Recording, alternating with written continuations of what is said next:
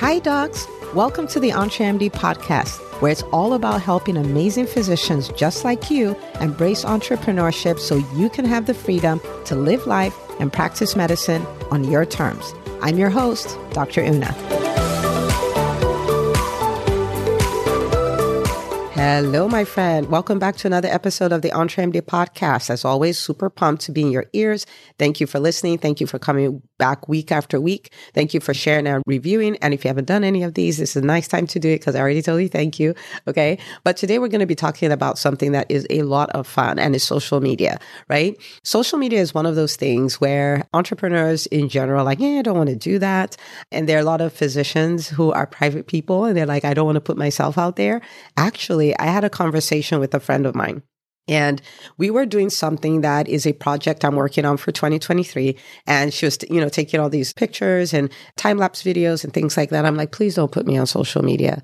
And she looked at me kind of quizzical. She was like, okay. I was like, yeah, because I'm not on social media a lot. And she looked at me like I'd lost my mind, right? Because yes, I am on social media a lot. But what I meant by that is my personal life, my projects I'm working on behind the scenes and all of those things, they're not on social media because I'm still a very private person, right?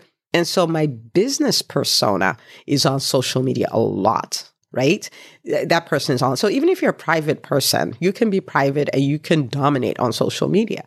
You may just go like, I don't know what to post. It's a waste of time. I've done it and it doesn't seem to be doing anything for my business. Today, I'm going to be showing you 5 ways to use social media, to strategically use social media to grow your business. Now, this business could be a private practice. You could be a coach. You could be primarily a speaker. You could have some other service-based or product-based business. Does not matter. These are 5 ways you can use social media to grow your business. So number one is creating shareable content. Okay. Creating shareable content. I want you to think about a time when you are on social media, you saw a post, there's even no instruction on there asking you to share, but you clicked on the share link. In fact, some of them, you even went to share it and it was not shareable, right? Because the way the person set up their privacy settings, it wasn't shareable. And you posted in the comments, make this shareable, right? But think about if that were your brand, something that you did on your own, page for your business and things like that. And people are sharing and sharing and sharing. That's an opportunity for new people to find you, right? That's an opportunity for people to see you in your zone of genius and decide, hey, I want to work with this person, right? So you actually have turned your raving fans into part of your team by creating shareable content, okay? Now, when you think about shareable content, it's things like, things in the news, things that are hot topics, things that are, current affairs. And so at the beginning of the pandemic, you run a private practice, anything on COVID, people don't know, people are asking questions. So people share and all of those kind of things, right? Think about things like common questions. You think about the questions your clients ask you, your patients ask you, and you have to answer them over and over and over and over and over again. I'm a pediatrician, right? And so for private practice, questions about poop come up all the time. Questions about the cold, questions about how to manage fever, questions about, my child is cross-eyed. Is that normal or not? Like there's a lot of these things that come up again and again and again. And if they're coming up for your clients and your patients, then be rest assured that it's coming up a lot, right? For their friends and for your other ideal clients that are not clients yet, right? And so you answer those questions, that's shareable content, right? So I want you to imagine somebody who is a coach, for instance, and let's even use this podcast episode. And they're like, oh my goodness, now I know how to use social media to grow my business. But maybe that person has, 7 other friends, or they're in a group with 1,000 doctors who are physician coaches and all have the same struggle. And they're like, oh my goodness, you have to go listen to this podcast episode right now. Right? And so the more you answer questions that are in the minds of your clients, your patients, the more shareable your content is, right? People just like, oh my goodness, I want to share that.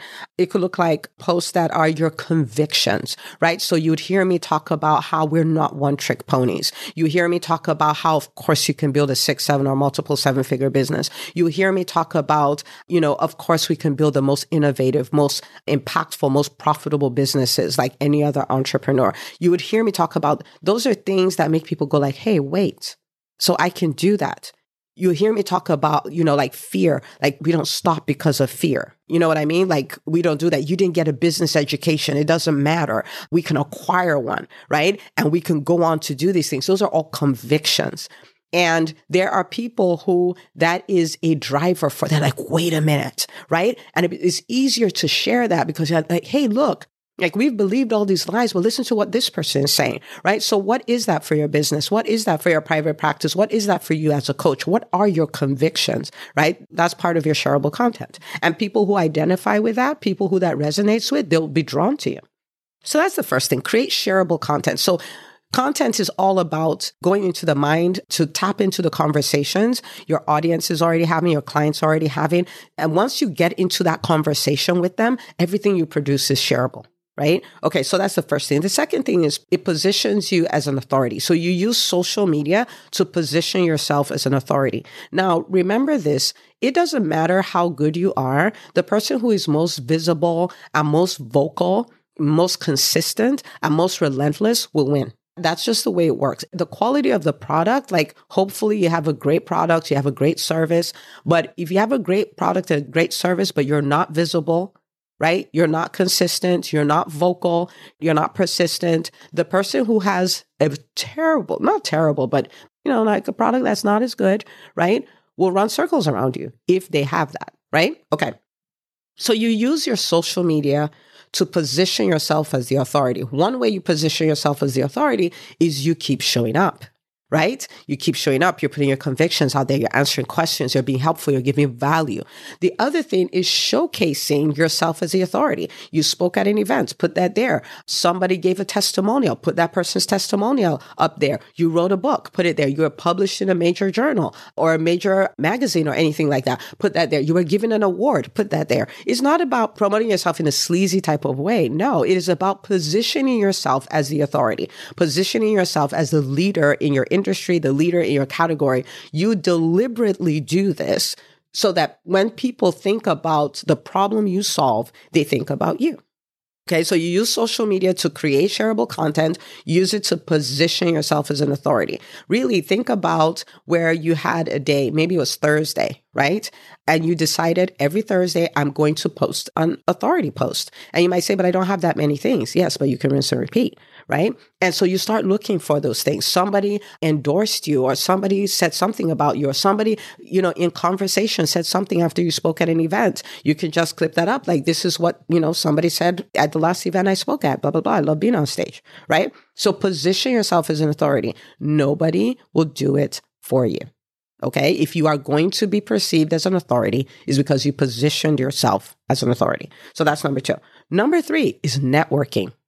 Okay. You network in real life, like in person. You can network on social media. And the people you really want to network with, there are many, but okay, you want to network with your referral sources, right? And so think about who will refer people to you. Okay. So let's use private practice as an example. I use this because sometimes in private practice, they're like, yeah, that doesn't really work for me. But I want you to think about it. You're a pediatrician and they're OBGYNs who are killing it on social media. Those are not all your new best friends because you can go there, you can comment on their posts and all those stuff and start building relationships that way. You can send them a DM. Hey, I'm a pediatrician just 5 miles from you. Nice to meet you virtually, and let the conversation go from there. People refer to people they know, like, and trust. And social media is social media, right? And so be social on social media, right? So build relationships with people who refer to you, okay? Build relationships with them. So in a physician setting, I want to use private practice for this in particular because a lot of times people don't see how that applies, right? So you have your referral sources, right? Like people who have access to your audience who are other doctors, but you also have access to people who refer to you who are not physicians, right? Again, so I am a pediatrician, but there may be a woman who is local and is in charge of a group, a local moms group, right? And if on social media, we become friends and all of those kind of things, there are a number of things that can happen. That person could have a podcast, a local podcast, and I come on, I want to, feature you on the podcast and all of those kind of things. That person may have local meetups and the connection was through social media. And then you go to the local meetup and you meet all these people, like it's a room full of your ideal clients or ideal patients. That person can have a Facebook group and they're like, hey, would you come do a Facebook Live in my Facebook group? Like it can play out all kinds of ways, right? So you're looking for people who have access to your people and you're intentionally building relationships with them. Okay. So that's number 3. Number four is using it for community building. Okay. Using it for community building. And this is really powerful because when you think about it, if you acquire new patients or acquire new clients, that is growth. But if you keep your current clients, well, that is growth too, right? Okay. So you use it as a community building tool. So there's more stickiness to your brand, right? And so like, for instance, I do a lot on social media and I have a lot of my current clients who are following me on social media and they get a lot of value from my stuff, like even other than what I do with them when I work with them directly. And it's just like this web where I'm always serving them in all kinds of different ways. And they find themselves in my posts and they're commenting on their comments in my posts and all. It's just a community builder. Right? It's a community builder. So now they're more connected to me. They're more connected to the other people who are in the EntreMD Business School and things like that. You can do that as a coach. You can do that as a private practice. You're just building this web. So it's almost like, like a private practice owner, all your people then come and they're hanging out of your post. So if you're doing a Facebook Live and it's an established time, right? And they get reminders like, hey, I'm live now. And then they start making friends with each other. It's like the coolest things because people stay with their friends, right? And so it's a community building tool. The fifth thing is you use it as a tool to make offers. Okay. People say yes when you ask. When you don't ask 100% of the time, the answer is no. Right. And so it is a tool for you to say, hey, I'm doing this webinar. Hey, I am now open. I'm accepting new coaching clients. Hey, I'm accepting new patients. Hey, we have the flu vaccine and come make your appointment. Hey, it's just this tool, this platform where you can ask and ask and ask and ask and ask. And as you ask, people say yes. So it's a tool that you can use. Okay. And so if you think about these 5 things, you're creating shareable content, you're positioning yourself as the authority, you're networking, you're building community, you're making offers regularly, right? If you use social media in this way, it will work.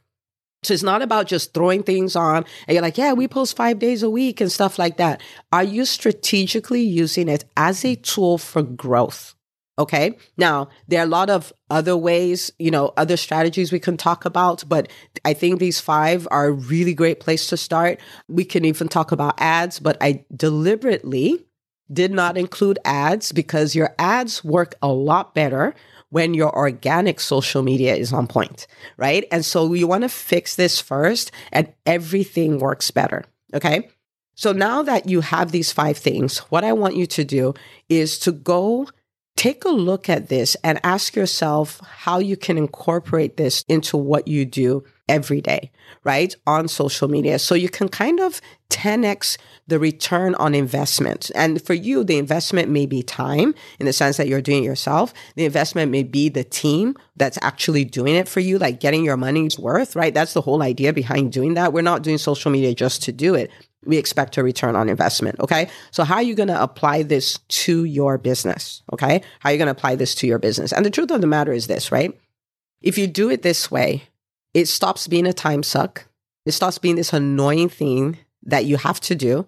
And of course, you can always give it to a team, but I can guarantee you that the average person who will run your social media has no idea how to use it to grow your business. They know how to slap on posts. They know how to say, did you have 5 posts a week? Yes, I had 5 posts a week. They know how to do that, but they don't know how to do this. So if you do this and you understand this, then you can delegate properly. You're delegating and you're saying, this is a tool. This is not about 5 posts a week. This is about 5 posts a week that will grow my business. Okay. All right. So that's what I have for you. I cannot wait to see you dominate on social media, even if you're not tech savvy, even if you're a private person, even if you've never really done this before, and even if you're afraid that you'll run out of content or your stuff is not good enough. Okay. You can rock this. And I cannot wait to see you do it. Of course, as always, if you need help with this, you can find us at the EntreMD Business School, where this is what we do. Okay. All right. Don't forget to share this episode, and I'll see you on the next episode of the EntreMD Podcast.